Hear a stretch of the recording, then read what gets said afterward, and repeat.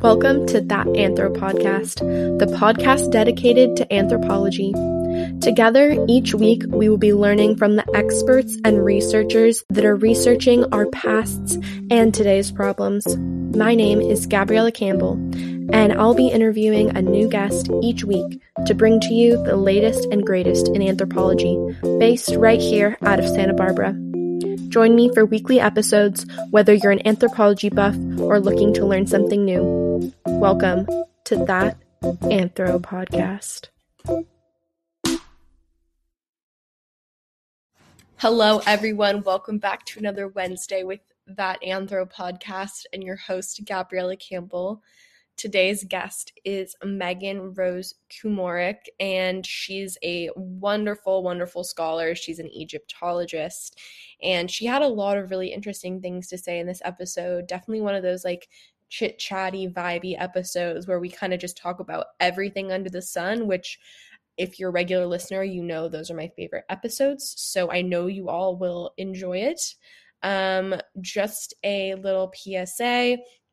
Our Pride collection, it's basically like it's our logo but with like a rainbow background, is available on Redbubble for ordering. I'm working on a website. It's gonna happen. It's just slow, so no one bug me. It's been a rough month. But I'm working on a website. I just want it to be the right website because I want it to be a website that can have my transcriptions, and I found this one website thing called Podpage that I really like, but it has a character limit on the transcriptions, which is like pointless because it's like I can't have the transcriptions there, so then I have to figure out somewhere else to have my transcriptions.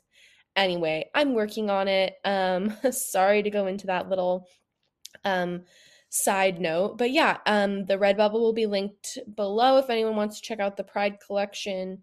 And without further ado, let's get into the episode with Megan.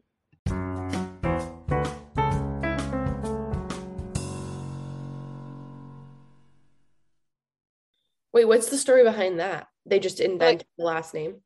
Yeah, so like my family came from Poland. My mom's side of the family came from Poland during, was it the First or Second World War? It was one of the two.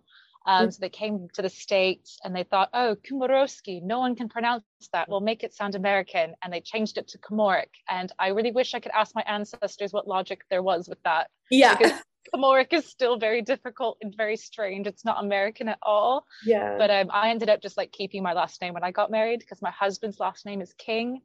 And I eventually want to be Dr. Komoric. And I thought Dr. King would be I'd be missed in all the Google searches, especially because I shared the same birthday as Dr. King. So it just wouldn't work out. Oh my gosh. And also I feel like as an Egyptologist, like Dr. King and like, I don't know. I feel like it's just like an interesting, but I mean, that is a cool last name. That's so funny that they just made it up. Yeah, honestly, just whatever felt good. Yeah. Well, welcome to the podcast officially, Megan. I'm so thankful that you're here. We have a lot of really fun things to talk about because guess what? You are a multifaceted, accomplished woman, and I'm really excited to talk about all of the little things. Before we hopped on to record, we were talking about her beautiful wedding, this beautiful wedding dress that she had kind of like added the sleeves on herself. And I see you posted it was like inspired by the show Rain, right?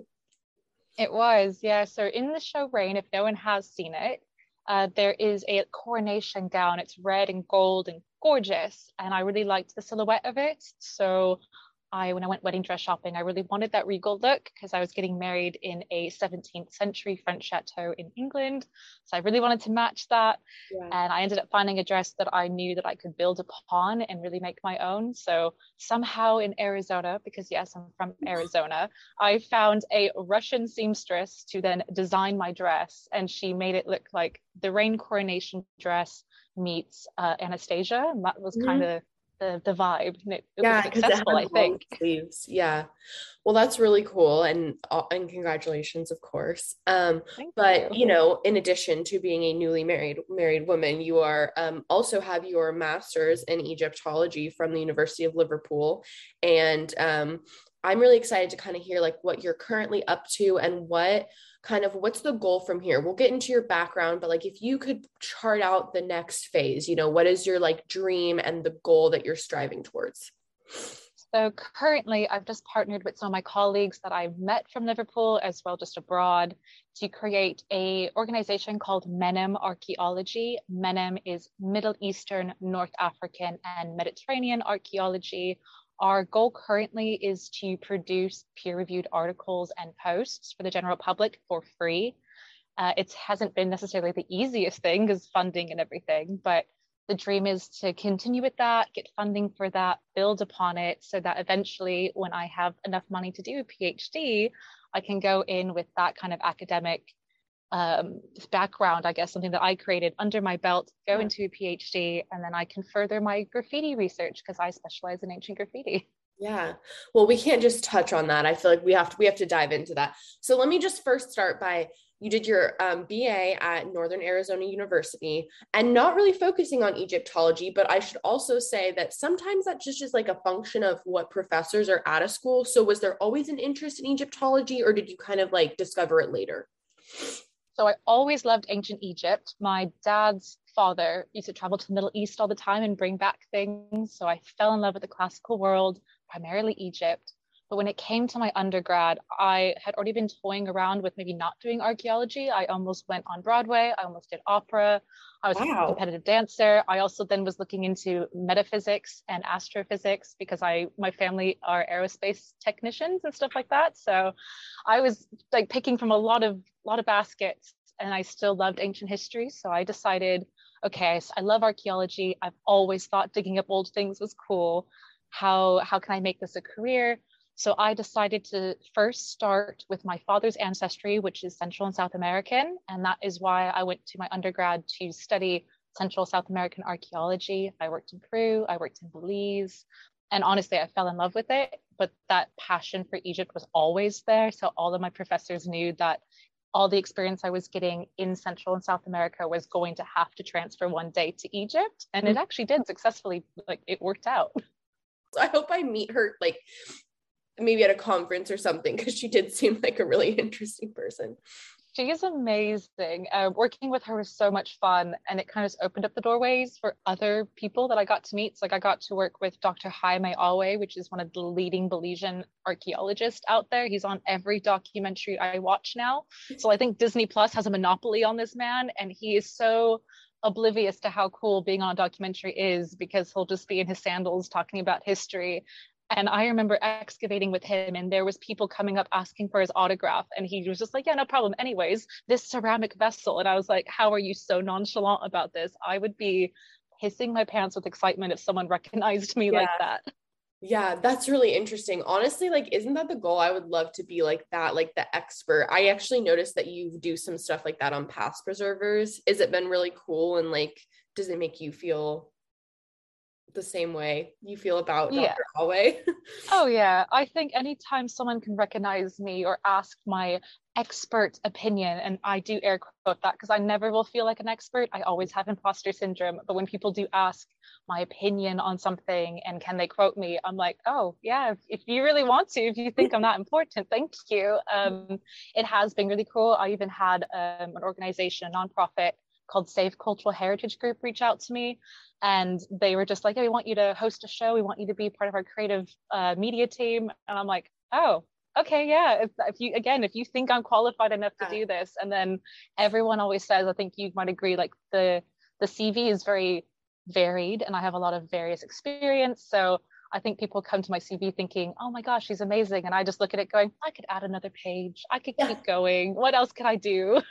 I feel the same way, but I feel like being a multifaceted person in addition to scholar, because I'm talking about, like, for example, you speak multiple languages. We're talking about things like outside of just academia. It gives you a more unique perspective on the world to bring to everything. Like when you work in like humanitarian organizations, you come into your archaeology work with a different view. And I think it's really important. I think honestly, like too often academics can be narrow-minded, but I should also say that with the caveat of like, sometimes that's like the opportunities you're given. You know what I mean? Like, it's not that anyone's doing something wrong by not taking, by not doing anything and everything. Not everyone has the opportunities, but also things outside really contribute to the quality of work you then do within your research, I feel like. Oh, 100%. The more perspectives that you can bring into your research, the more unbiased you can be, because then you can say like, oh, I've had this worldview growing up, but then it changed because I was exposed to this, and then I was exposed to that, and I have experience now in all these different things. It really brings your research to life, I guess, because I mean, we're studying human lives, we're studying the humanities.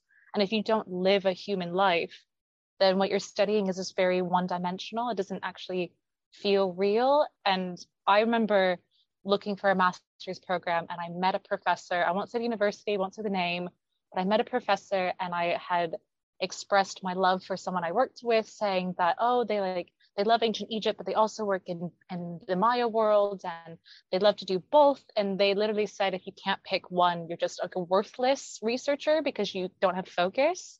And I think now, coming to 2022, we can all see the value of being multifaceted, and we can see how if you study various cultures, now we call it the cross-cultural evaluation, and it is important to research. So I remember looking at that professor, and I did not apply to that school because I wanted to do more than just one thing. I got told the exact same thing not 9 months ago. And I was like, what? I don't understand. How does that make me less desirable as a candidate? And it doesn't. It's just like the particular place, you know what I mean? The not being able to appreciate it. But it's a trip when you get told that your multi-interests are unfocused. You're like, no, but I'm just really focused on those 2 or 3 things, you know, like there is focus. It's just not on one specific like population and time period. And like, I'm sorry that I haven't narrowed myself down that much, but you know, oh, wow. Yeah. So I feel that on like a spiritual level, like deeply. I mean, you have to be able to, I always say, if you're multifaceted, if you like various topics, there is always something about all those topics that like bring it all together for you. And it's always going to come down to that creativity aspect that you have. And people might see all the different topics and not get the correlation, but because their brains are thinking differently than yours are. So your creative mind and your various experiences allow you to see how all those various things connect. And that's what makes good research, is when you can go and see 2 things, let's say in an excavation pit, and they don't look related at all, but because of all your various experience, you might actually be able to find that they are related, and no one else would have caught that because they didn't have the same desire to expand their knowledge like you did. Most definitely. So after, you know, you were talking about applying to or looking into different programs, what ended up convincing you to choose University of Liverpool? So my undergrad, I focused on Central and South American graffiti, and I compared it to modern graffiti that was done by the Navajo Nation in Flagstaff to see how they were using the graffiti to reoccupy spaces that were native to their history. And I decided to take that and look at Egyptian graffiti and how graffiti is also used in the ancient Egyptian world to reoccupy spaces and to reclaim space. And I told my professor, Dr. Jaime Alway, about it. And he suggested I look at University College London, because that's where he got his PhD. So I messaged them, I sent them my research. They said, graffiti sounds great. Try looking at Liverpool. So I was like, okay. I went to Liverpool and asked them. They said, we'd love to have you, but we actually have there's a woman called Dr. Froude, Elizabeth Froude. She's at Oxford. She does graffiti in ancient Egypt. Message her. So then here I am going now to Oxford. Oxford, I did get an interview for, and it was great. But unfortunately, Dr. Froude had some medical issues and she wasn't able to accept students. At least that's what I was told. But Liverpool did say, regardless of how Oxford goes, just let us know. And then obviously, hopefully it doesn't go bad. But if it does, then we can proceed further. So I woke up one day, I got my rejection letter from Oxford, devastated. At least I can still say I have a letter from Oxford, so haha. Positives. Yeah. But I was sad, and I went, okay, I'll message Liverpool, I'll let them know. And I went to go message Liverpool the next day, and they had already sent me an acceptance letter without an interview. They were just like, love to have you. And then of course I cried even more, and I told my mom, I was like, I mean, I already knew I was going to go to England because those are the only places I applied, but now it's official, I'm going. And I remember I was just about to go to Egypt to excavate. So I was more like, I'm going to go to England, but first I'm going to go to Egypt. I'll see you later, Mom. And then I just like got on a plane and left, and then came back and packed, then went to England. But yeah, it was it's something that I think I always say, wherever you end up is where you're meant to be. Because as much as I would have loved to go to Oxford, I ended up meeting my husband in Liverpool. He was my next door neighbor. And then I ended up meeting the people that I work with Menem now. Like, she was one of my best friends in the program. She actually was the matron of honor at my wedding. Her husband officiated our wedding. So it was meant to be. Yeah, I truly believe that. And that's why, like, I've been rejected from my dream schools for undergrad, whatever. And I always try to tell people it hurts. And I acknowledge your pain, I validate your pain, but I promise it happened for a reason. And it sounds so stupid, but it's like, really, especially when we're talking about, graduate programs, things can happen, like someone's health, that are completely out of your control and that have nothing to do with you as a scholar. But then also, like, for example, like my dream undergrad school was William and Mary. Like, they reviewed my application and they thought, we don't think that you're a right fit for our community. And, I think they might've been right, so it's like, it's painful, but it does happen to set you up for better opportunities. So I'm really glad that that's how it was for you. And that's so cute that, like, you met your friend group and, like, oh my God, that's my dream for grad school. I'm like, just get me out of Santa Barbara. I want to get to Virginia right now. Honestly, it was so cute. Because I remember like meeting my husband, thinking he was the cutest thing. He's from London, he's 6'4", definitely my type of person. And because we were neighbors, the way our dormitory was set up is we had a common hall with all of our rooms, like in that hallway. We all have our own private bathrooms. It was really sweet. And then we have a common kitchen. And because of how our rooms were set up, my bed frame backed onto like the wall where his bed frame was. So I would like knock on the wall to see if he was awake. And if he was awake, we'd then hang out. But it was like sending little Morse code messages, basically, because, of course we have to be nerds. But he's not an archaeologist or Egyptologist. He's actually in the sports business industry. So he works for a sports betting company because, why not? I can't even be single-minded with my own partners. They also have to be someone with various interests. Yeah, I feel like that's fun though, because it keeps you on your toes. And I don't know if you're into sports, but then maybe it'll keep you up to date with the sports world. Yeah, not into sports, but now I am. Now you have to be. So there's so much to unpack from first of all, the idea that you're comparing graffitis to, culturally. So the graffiti that you were looking at in, was it in Belize? Because it was Maya. Yeah, so Belize and Guatemala, so at the site of Tikal. Okay. That, we're talking the, like, 2000s Navajo tribe, we're talking 1990, because I know it's modern graffiti, but like what kind of time period are we talking about? Yeah, so with the Navajo graffiti, so like the Belizean graffiti and the Guatemalan graffiti is actually made during the time when the Maya were reoccupying sites. So think like conquistador times, when people were coming back into sites, not knowing how to speak the Mayan language. So they're actually trying to replicate what they're seeing, not knowing what it's saying. So sometimes you get some sentences that would be the equivalent of us saying, the cow pizzaed book. And you're like, yes, the cow did pizza book. I understand. But clearly it's just for like the aesthetic purpose of it, to reclaim the space, to feel belonging on it. And then the Navajo graffiti I was looking at was actually modern day graffiti done by the locals. They were coming in and doing graffiti of like, missing women in the indigenous community.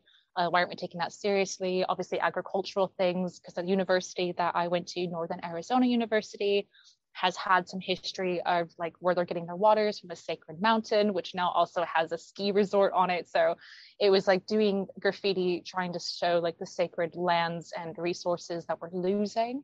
And so all that graffiti I was looking at, I fell in love with immediately. And just, that was actually what started it all. I said, I love how they're reclaiming this space and they have something to say about it. I want to see if we've done that in the past. And when I saw in Belize was, they were reclaiming these spaces because the conquistadors are coming in. They have foreigners now moving them off lands. They want to reclaim their ancestral spaces.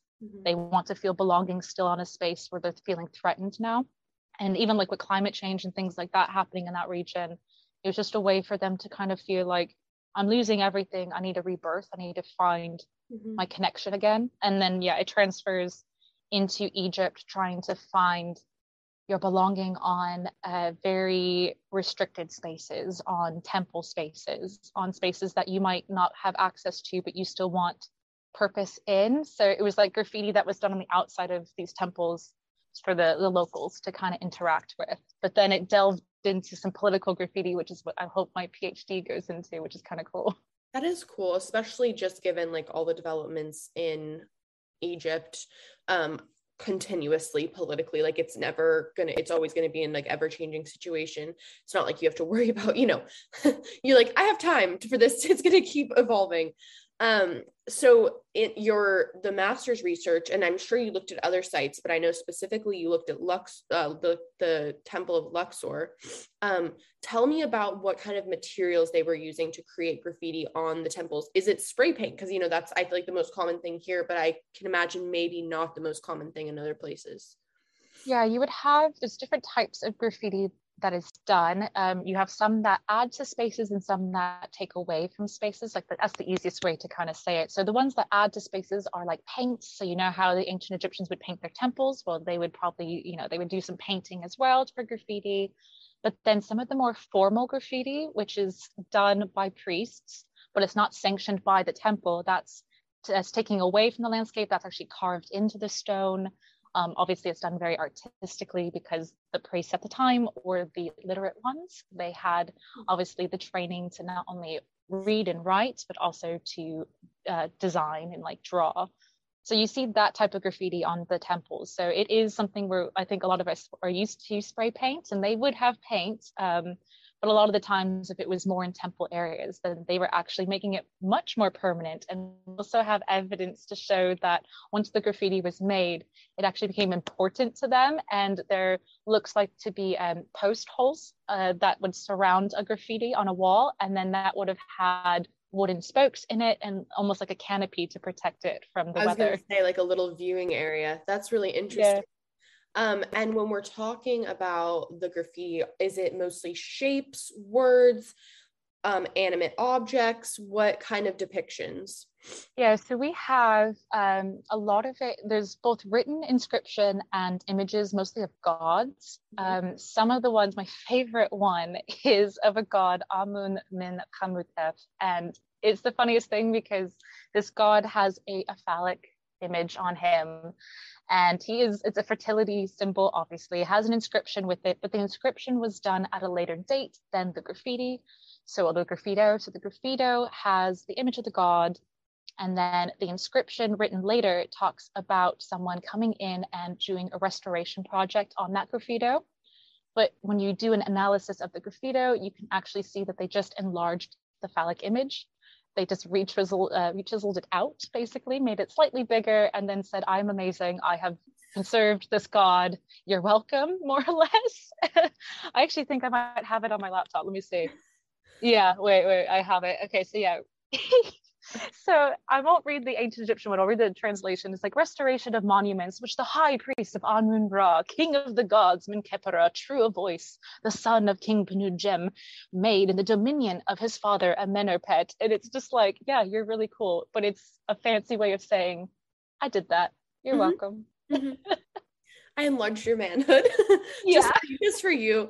That's so funny. I went to, yesterday, we have the Chumash Painted Caves here in Santa Barbara, which is like a little rock art site.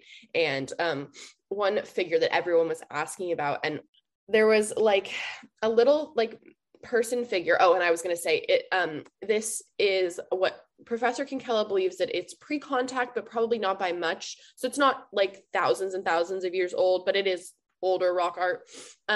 It's this little, like, he has his little hands out, he's almost like doing jazz hands, and it's a little head, and then he has a big triangle on his head, and everyone was asking Kinkella, what do you think this is, and he said, I think that it's one of the gods that's literally just like, I am here, I am strong, because it was like one of the bigger, more like shapely forms. A lot of the other ones were like circular, or almost look like prokaryotes to me, like little bacteria when they're like kind of like an elongated oval.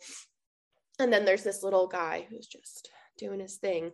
But I love that there is a lot of interpretation with things like that, but it's interesting in this case of art that there are descriptions that go along with the images, because that brings a whole other level. And then, like you were saying, well, a description might have been done after the image. So what is it telling us? I just find it so fascinating. Art in general is such a cool thing to interpret.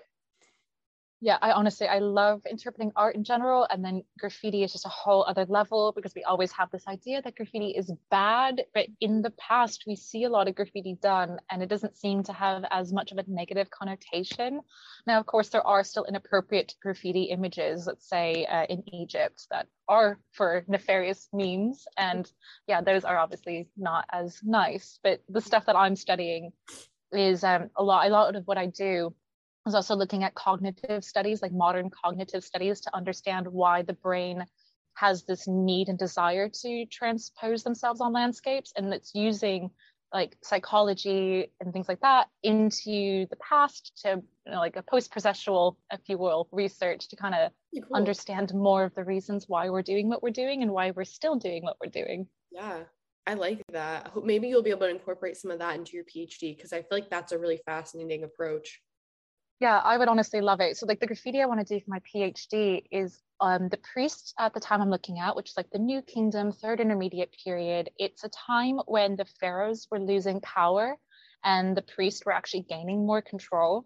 So the graffiti is of priests mimicking images of the pharaohs inside the temple complex. So you'll have a king, for instance, with all of his children lined up behind him. So the priest is like, well, I need to show that I'm in power now. So he'll make an image of himself on the wall with all his children behind him with mimicking inscription. And it's really cool to see that they're like, oh no, I'm also as cool. Let me just copy you.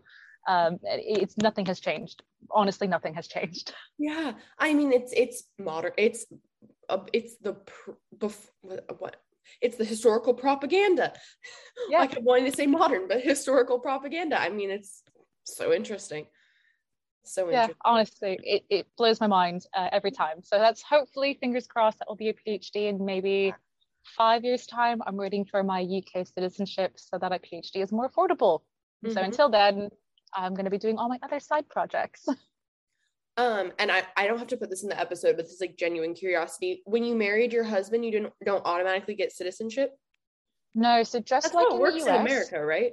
No, so in the US, you also don't automatically get citizenship. You'll get what's called a green card, kind of. Okay. So I'm on a spousal visa. I have to apply for that spousal visa every 2.5 years until I can get a permanent residence visa, which is like a green card. Okay. Now, instead of the green card, I'm just going to go for the citizenship instead. Mm-hmm. But just like in the States, you have to take a test and everything. So I think the States is honestly a little more intense. I remember I had a professor who got married, and I think she had to do interviews with somebody either every year or every 70 years to prove that her relationship was still genuine. And then eventually, I think after 10 years, she was able to get citizenship. So it's an intense process. So no, I'm not automatically a UK citizen. I do wish that was how easy it was. Yeah, that's so funny. I feel like the media portrays it as people like, people just like randomly getting married to like get citizenship. Well, learn something new every day. I always appreciate and it's so expensive. I mean, my one spousal visa alone is a couple grand, and I've had to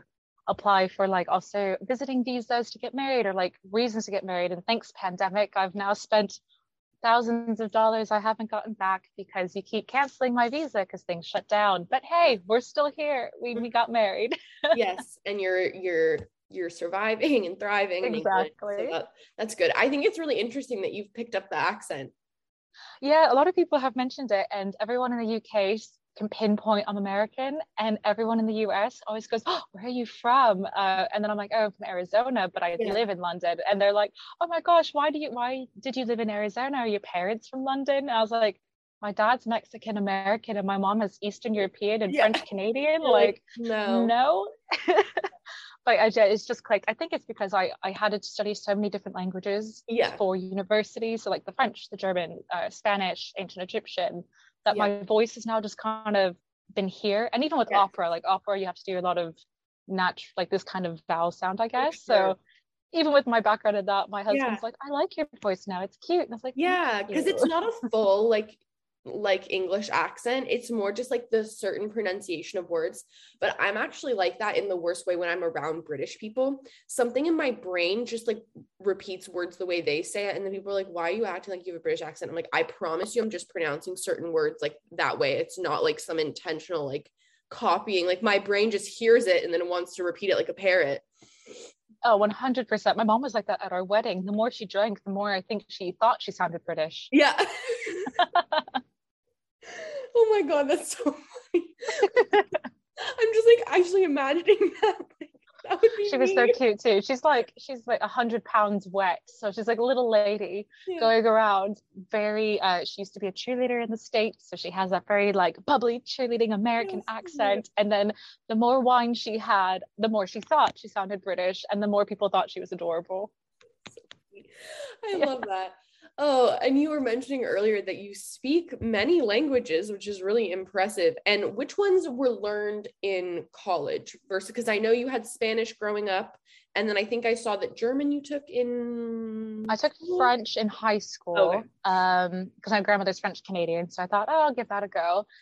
So once in university, I minored in Arabic, so I went to work in Egypt. And then I also took German because a lot of texts in Egyptology are in German and French. So I was like, I need some German. Colonization. But the Arabic, yeah, exactly. The Arabic there was really funny because apparently I learned like modern standard Arabic, which would be the equivalent of like the British accents that you hear on TV, like BBC kind of British, where everyone else thinks that just sounds really fancy, even in England. So when I went to Egypt and I was saying things like one word that apparently cracked everyone else was when I said jamila, which is like beautiful, because they don't do the je, they do a g. So they'd be like, no, it's gamila.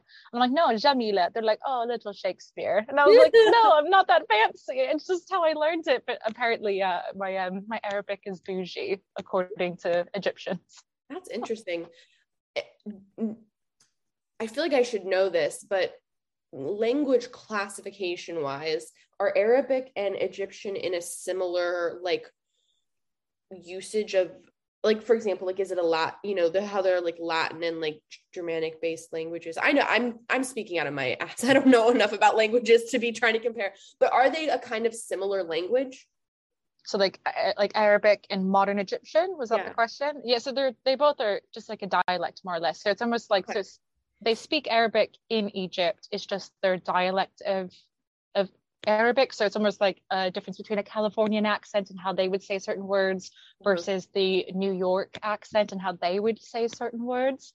Obviously, it's still English. It's just some dialect differences and even some like verbal choices or some words like that. So that is basically the same. So they do know what I'm saying. Yeah. They just think I sound like I am trying to toot my own horn 24/7. I love that. Well, you got to show them your wedding pictures and then they're going to be like, yes, this girl is bougie. Yeah. I mean, I was offered a lot of, what was it? I was offered 125 camels as a joke, but 125 camels from one of my workmen to marry me. And then I was like, haha, that's really cute. Thank you. But no, I'm taken. And then he was like, okay, I'll get more camels. And then I looked at my supervisor and he goes, I know he's joking, but also he's not joking. So if you really do want these camels, we can make this happen. So I think if I showed them my wedding photos, they'd be like, dang it, we needed more camels. We needed camels and horses and everything we could. Yeah. Oh, that's so funny. Oh, it's gonna come back to me. Oh, I was going to ask you what your favorite thing about Egypt is. I'm assuming you've been multiple times now. Just what do you love that's non-archaeology? I love Egyptian food. I just love Arabian food in general. So the food, the music, especially like the street music, it is played a little bit in Moon Knight, like during the credit scenes and things like that. That's actually like Egyptian street music, which if you listen to it in Egypt, people are like, oh, hardcore. Or if you listen to it on Moon Knight, you're like, oh yeah, I feel like I'm gonna go like meet some gods. Like it sounds really cool. But I love the music. I love just the vibrant colors and patterns, and every time I go, I want to buy 50 million things. Like I have so many bedazzled turbans now to hide my hair when I go out in public. It's not a requirement, but I'm like, I just really want to have my hair slicked back and I want all the gems. So I think that's just been a lot of fun. And everyone is honestly genuinely very nice. I think a lot of people think, oh, Egypt is like, obviously Arabic people sound rude and mean, and oh, they're always angry and you're a tourist, they're not going to like you. And I'm like, everywhere is like that. If you go to New York and you're a tourist, they're also air quote mean and rude. So I honestly think they're the sweetest people. They've had a lot of women when I was working there be like, oh, do you want to come over? I'll teach you how to make like all this food. And I'm like, oh, thank you. And then the Arabian men are just like, oh, do you want to come over? We'll have like tea. We can talk like history. And it's good to see that the community is very involved and welcoming versus what might be portrayed on media. Mm-hmm. And I bet you get some good tea there. So much tea. I think my blood was tea at one point, honestly, because where our excavation site was in a small community. So the workmen actually lived in the community, and then their wives would come over, or their daughters, which was even more cute. They would like bring little tea with us, like to them on little golden platters. So they would come and obviously offer us tea, and that was constant. So at one point I was like, yes, I have become tea. If you just get me wet, I will bleed tea. Yeah. Oh, that's how I don't drink coffee though. So I'm definitely like, that would be like my dream. I feel like, especially like good great quality tea. Oh my God, it's amazing. Everywhere I've ever gone in the Middle East, great tea. Like even in Jordan, when I was in Petra, I could have had tea forever there.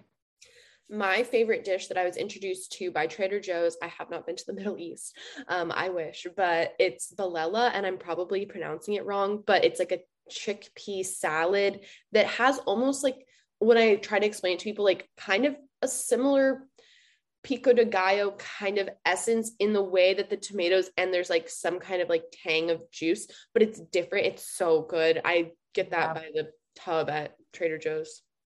I'm now hungry. Thank you so much. I know, right? So one of the fun things that you do, we're going to completely switch subjects from Egypt, is you work for, let me find the name of the company so I can say it properly. You're an event host for Paws in the Works, and it is a puppy therapy, and I'll disclaim it's an accredited puppy therapy session. So tell me about how did you get interested in that, and then what are your responsibilities? It's an incredible company. Paws and Work. We're the first and only licensed and accredited puppy therapy company in the entire UK. There we go. There's the speech. But it was such a coincidence that I ended up there. My husband has many friends, as one social butterfly does, but he had some school friends, and one of those school friends is one of the founders of that company. And they were looking for more people to travel to different companies in London to obviously bring puppies, but also to talk about like puppy facts and health and ethical breeding things like that. So I got in contact with them, and they honestly, I guess they adored me because they hired me and they haven't fired me. So here we are. But it's an incredible opportunity. What we do is we're the in-between between breeder partners and forever homes. So these puppies are between 5 weeks and 8 weeks. Sometimes we even work with them when they're older. But our main goal is to get these puppies socialized, because experts say that puppies need to meet 90 different people in the first 90 days of their life to be truly socialized. And the more they're socialized, the better their temperament is when they go to the forever home, which means they're less likely to be rehomed. And with us, then they can meet over 400 different people in a week, which is about the average time we work with our puppies. We have like the unofficial graduation ceremony. It tends to be like on a Thursday or a Friday. We had, I think this on Friday was our last day working with a litter of pugs. And I was like, they just graduated. Everyone did a little round of applause, and they went off back to see mom. But yeah, the puppies are still living with their mom. They are only separated permanently from mom when they do go to their forever home. So it's nice to get mom used to the puppies being away, and the puppies get used to being away from mom. So that transition is made much easier for them. We've also had feedback from vets saying that Paws and Work pups are some of the best to have, because the pups come in being like, it's fine, touch my paws, touch my ears, touch my belly, like everyone else has, so could you. And then they get that first vaccine and they're like, oh, that was a one-off thing, that's fine. Anyways, you can scratch my butt, it's fine.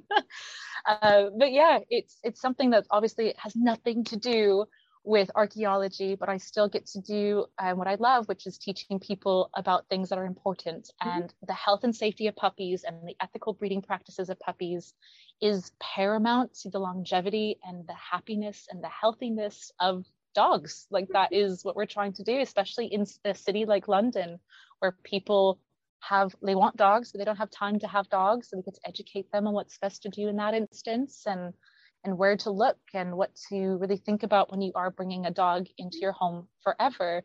So if anyone's ever interested listening to this, if you go onto the Paws and Work website, we even have blogs that you can use to look at, like, what do you want to find when you're looking for a puppy to adopt or to purchase? What are like good signs of health? What are good signs of being ethical? What kind of things you need to look for? What training? Like so many resources. We do all of the hard work for you so that you can have those resources for free to hopefully help you and your dog live the best lives possible. We also do mental health training, which is really cool too. So after we leave the company, if your company wants mental health training, we do offer that as well. Great. It's just something people don't think of, but yeah, we're all like mental health trained, so we can sit and help listen to everything you want to say, give you puppy facts, and then you just get to relax with puppies at your work. That's so special. I don't know how you don't take home all the puppies. I would have an issue. I would want to keep them all. My pockets aren't big enough. Your apartment, so my pockets are just not big enough. Yeah. Yes, I think also for me, like I already have a dog. The listeners definitely know that I talk about her all the time, but like they're expensive, and for me, that's what keeps me from getting another dog. Because honestly, I tell everyone, if I ever find a dog on the street, like, and it doesn't have a microchip, like I'm keeping it. There's no way I'm ever going to be able to bring it to the shelter. Daisy's just going to have to like learn to deal with it, because I just have like, there's such a soft spot in my heart. And like, if I were to like save a dog, I could never be like, okay, and here you go to someone else who I don't know is how to treat you, you know? Oh gosh, dogs are just, I mean, all animals, but dogs in particular are just such little blessings to this world. Dogs are amazing. And I like how you mentioned, obviously, like the cost of them can be high. And that is something that is brought up in our sessions. People do have concerns about, well, they're very costly. We did see that a lot of our breeder partners on our network didn't raise prices during COVID because they want to make sure that the right families could still afford the forever puppy, which was really sweet. But then also people need to consider that all those costs that go into purchasing a dog are going for the medical care of the mom who gave birth to these puppies, and for also the medical care of these puppies. They're probably going to get their first vaccines before they go home to you. Sometimes they're even going to get their second vaccine. So all of that money you're spending on a pup is just ensuring that they're the healthiest they can be.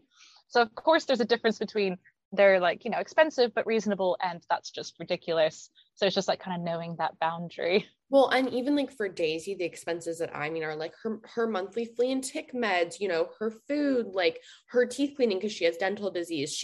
So my dog was a rescue off of the streets, which is insane. When you see her, you'd think that she's like this like purebred, like no, she's a little like a little mutt from the streets. But the other thing is that I am going to start my master's program soon, and I'm kind of gearing up for the move. And I've had several people that like know me well, including my grandmother and one of my best friends, deadpan ask me, are you taking Daisy?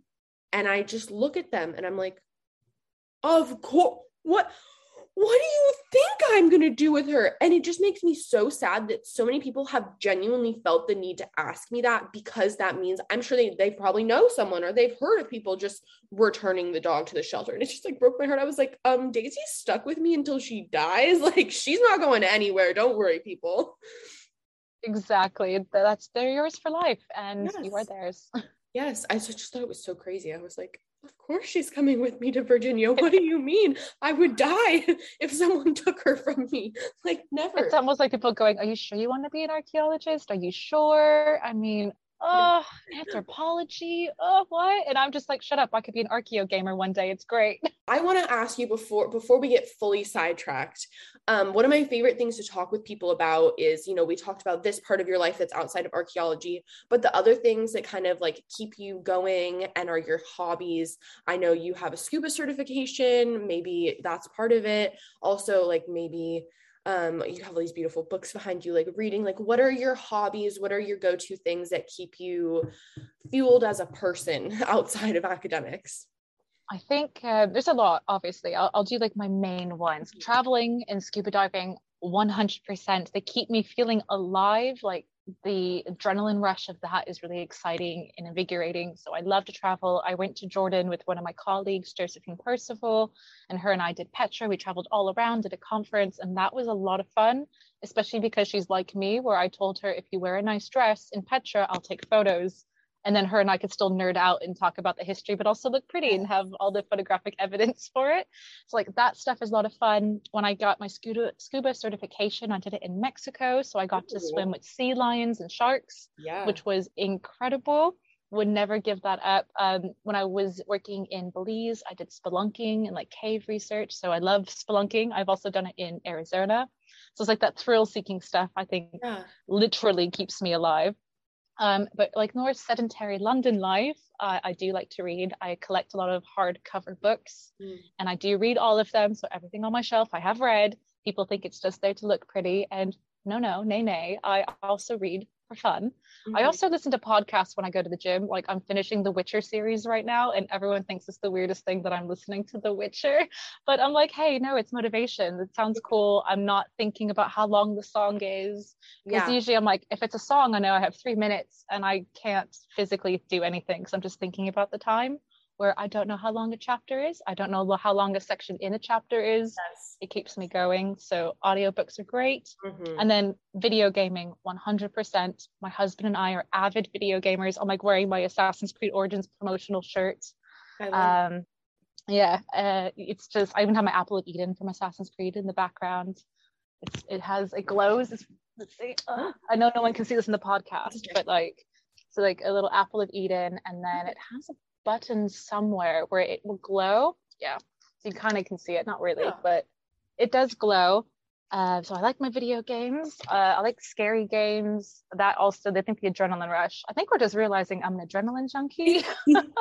Do like, oh goodness, jump out of planes? Haven't yet. That's on my bucket list. I've gone cliff jumping though, so that's been probably like the highest height I have jumped from. I think it's, I don't know. I love it. It's just something I will never be able to relate to is adrenaline junk. I'm just so the opposite. Like, I think a lot of people, especially in Egyptology, a lot of people don't realize that Egyptology is mostly behind a desk. A lot of Egyptologists are rarely archaeologists, and if there are archaeologists, they're mostly just translating texts. Where I'm the opposite. I want to be on the ground in the field doing everything. And I remember talking to somebody, and I was talking about when I was in Belize and I was spelunking. I had a little headlamp on. I literally had to swim into a cave. I had to go underwater and back up, and then I had to hike up like a steep cliff face. And then we're wandering around, and my team basically said, we're going to go over a ridge into the main gallery. But if you would like, there is a small tunnel that you have to be on your hands, knees, and stomachs for. Like you really had to army crawl. You can go through there and you'll come up to the same gallery. So what does everyone want to do? And I was the only person who wanted to go through the tiny tunnel by myself in the dark. Of course you were. Exactly. So I was like, okay, see you guys. And so it's a straight line. You cannot mess this up. It's just one way. There's no way to turn anyway. So I did it. I come out into this gallery. It's pitch black. My little headlamp can only do so much. And I was there for a while by myself. And after a certain point of being in a cave alone, you start thinking, did I make a wrong turn? No, I didn't turn, but maybe this is the wrong gallery. Maybe it was the wrong tunnel, even though I was shown the tunnel personally. And then eventually my team like came over the ridge and they were in the gallery. But I'm like, oh my God, I thought I was just stuck in here forever. And then of course everyone comes up and they're just like, oh my gosh, it's so cool. You're not claustrophobic. And I was like, oh, I had no idea if I was or not. That was my trial. And they just went, why would you do that to yourself? I'm like, when else am I going to figure that out? I would figure it out, might as well here.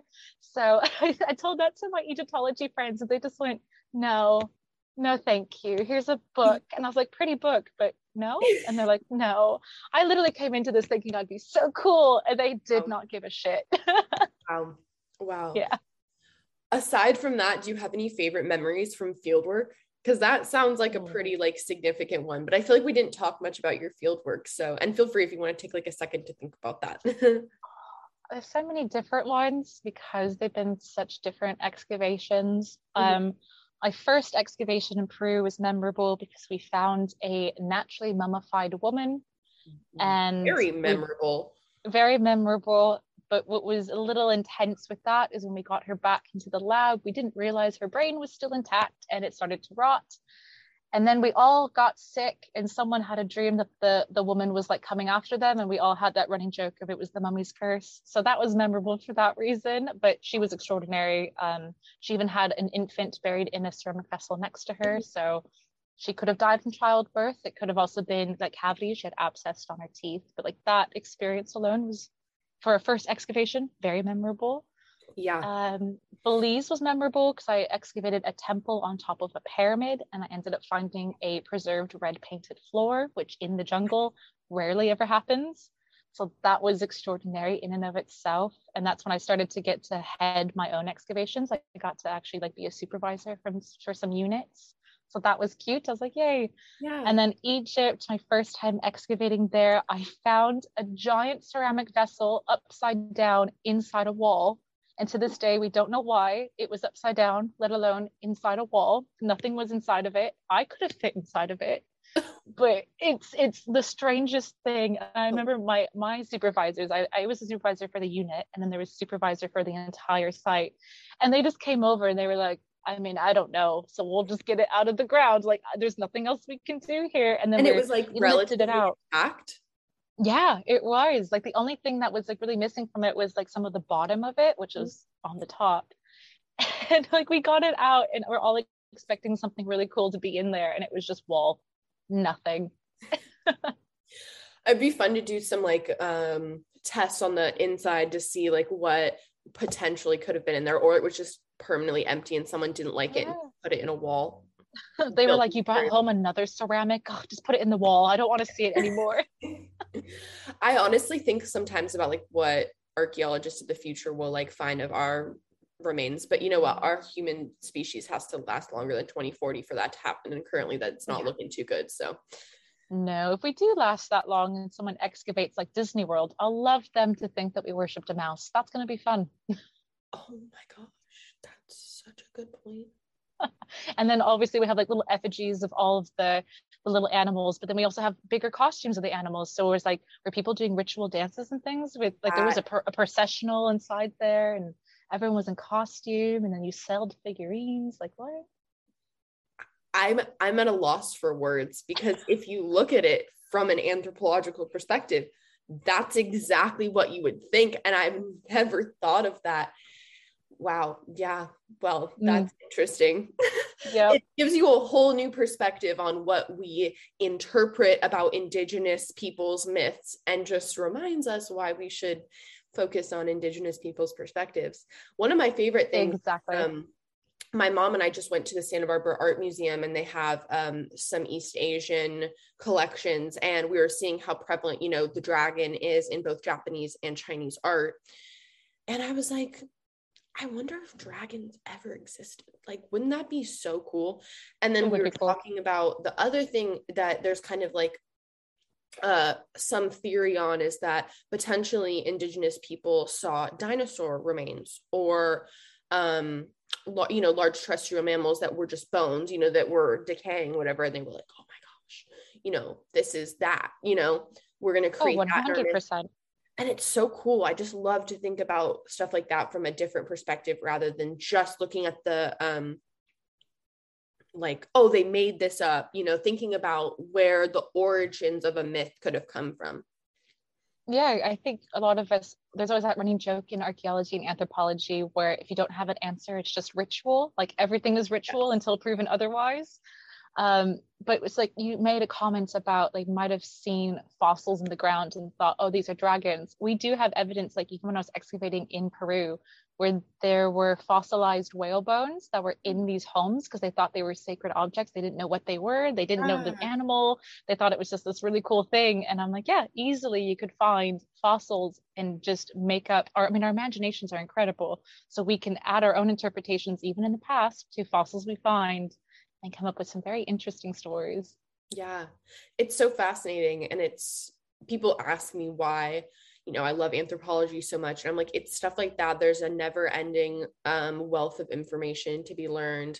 And I love that every time I go to a museum, I learn something new. And every time I, listen to a talk or meet a new guest, like I'm always just fascinated by it. For example, today I learned that there was ancient graffiti in Egypt, and it's just so cool. And thank you so much for telling me about it. You're welcome. There's so many. I can send you more as well. I'll send you Yes. some on like Instagram or something, but Yeah. they're very cool to see. And honestly, if you just look up ancient graffiti in general, it's great to know that we as a species just love to create and be always interpreting what's around us and always reclaiming what is something that we can't have originally. Like it's so much fun to see how we manipulate, transform, and interpret landscape. I would definitely love to post some of the pictures from Luxor when we post your episode so people can see what we're talking about. Yeah, 100%. I will find all the stuff on my hard drive. Awesome. And then I just like to end the podcast with kind of a general opportunity for you to elaborate on anything that we maybe skimmed over, add anything that we didn't discuss, and or ask a question for me, just kind of a last opportunity to get out anything that we didn't get to. Oh, let's see. I guess maybe I'll ask a question. I mean, honestly, I'm an Egyptologist, so I am here with a wealth of information that I'll probably forget when you ask a question. But is there anything about ancient Egypt that you've always been like curious about or want more information on? Yes. Let me think. There's always too many questions. I actually have a great one, especially with the amount that we were talking about, like dogs. Is there any, well, you might not know because you're not like BioArc or ZooArc. I might know. Okay. Is there evidence of like pets in the either like temples with like pharaohs, or just like, I don't know too much about how ancient Egyptians just buried their like super important people dead. But one of my favorite like cases from Pleistocene Europe is like a woman buried with a fox. Yeah, so Egyptians were buried with animals, not necessarily pets.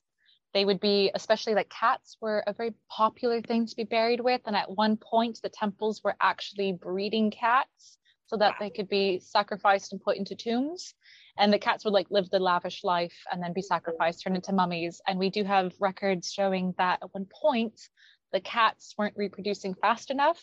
So sometimes the wrapping would look like a cat, but on the inside it would just mixes of different bones, and they were just given as offerings. Yeah, we like to fake a good mummy in ancient Egypt. There was a documentary, I think on Disney Plus, of someone who claims they have found a dog that was the pet that was buried with two individuals, and there's an inscription on the tomb where it looks like it could be the dog's name, because it's actually the tomb owner is sitting on a chair, the dog is laying underneath the chair, and then his name is like placed above the dog. But further evidence suggests that it might not actually be the dog's name, but instead the spelling of like an oil offering instead. I actually have a post on Menem Archaeology about it. And a lot of the archaeologists were saying, oh no, that's the dog's name. And then if you do look, it's also the name of an offering oil. So it could just be an offering, and the dog could be another offering instead of a pet. But further evidence needs to like come out about it in order to definitively say if it's a pet or an offering. The only reason people think it might be a pet is because the dog is actually mummified and buried in between the two tomb owners, the two individuals, where usually they're buried separately off into the offering section. So it could be possible that Egyptians did have pets. It's just like a rare occurrence of them being mummified with their owners. That's so cool. I love that. Because like I said, I call Daisy my creature because, and I know I sound crazy, whatever, somehow, somewhere there's fox in her DNA. And I don't know how, but the way this dog acts is like a fox. And so I love just thinking about how people really did have quote unquote pets that were wild animals or somewhat domesticated, and how cool that is to think about how long of a connection humans have with animals.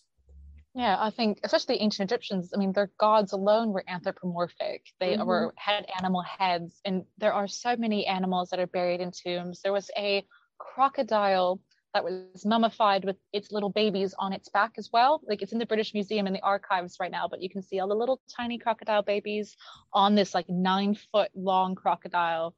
It is so cool. I'll have to see if one of my friends have a photo of it to send you, but it's intense to see how much the Egyptians loved a good animal mummy. Yeah. You know, it's so funny because I was on TikTok the other day and it was like a video of this girl in a bathtub with these quote lizards, and she's holding them and they're swimming in the bathtub, and she's like, how'd these lizards get so big? Why can they swim? And she's like holding them and petting them, and I'm like, those are alligator babies or crocodile babies or whatever. And you know how on TikTok people do stuff like that for like clickbait to like make you think that they don't know. So I'm desperately hoping that this girl actually realizes that she had baby alligators swimming around her bathtub with her. But like the caption was like, what kind of lizards are these? And I'm like, no. And they're like, those are bitey no lizards. Don't do that. Yeah. So, but you know, TikTok I feel like is a good mix between absolutely crazy like actual stuff that happens and then the like clickbait people that just want views. So I don't know, but TikTok's another creature. I'm now starting TikTok for Menem archaeology, and I have like one video out. I'll have another video out this coming Friday, but it's just, yeah, trying to learn the algorithm and seeing what I'm going to put out. But basically, I'm just doing it now for my own interests because I can't guarantee an algorithm's going to do anything. That reminds me, the algorithm on Instagram, what the damn? I have no idea. I posted a reel yesterday. The least amount of effort I've ever put into a reel, a 20-second little like 10 clips of me driving to the Painted Caves, less than 24 hours, it already has 4,000 views. Oh my God. Catalina Island trip, which is like some of the most beautiful scenery ever, has 600 views and it's been up for 2 weeks. And I don't care about the views. Like I'm producing the content regardless. I just think it's insane how different, like what about it is making it so that the algorithm is promoting it? Like, I don't understand. I have no idea. I keep trying to figure it out. And then I realize even if I had a PhD in algorithms, I would not understand. Yeah, so I'll just stick to archaeology. Yeah, I'm like, I post what I post and then sometimes it doesn't really work. Yeah. Well, thank you so much for joining me to chat today. It was such a pleasure to meet you. And thank you for sharing your expertise with all of our listeners. Thank you so much. Honestly, it has been absolutely amazing. Of course, if people want more information on me, they can go to Instagram. I am Egyptian_Rose on Instagram. Menem Archaeology is linked on my Instagram, so don't worry, you can find everything there. But this has honestly been so much fun. I now finally get to be on the show that I listen to religiously. It's great. Wait, really? Yeah. Oh my gosh. Oh, well, I feel so special. Thank you that you listen. I honestly, like when my guests are like actual like listeners, I feel like it's such a special thing because for me, I want the podcast to be this community of cool people who all really are doing cool things and like can all meet each other. I love that.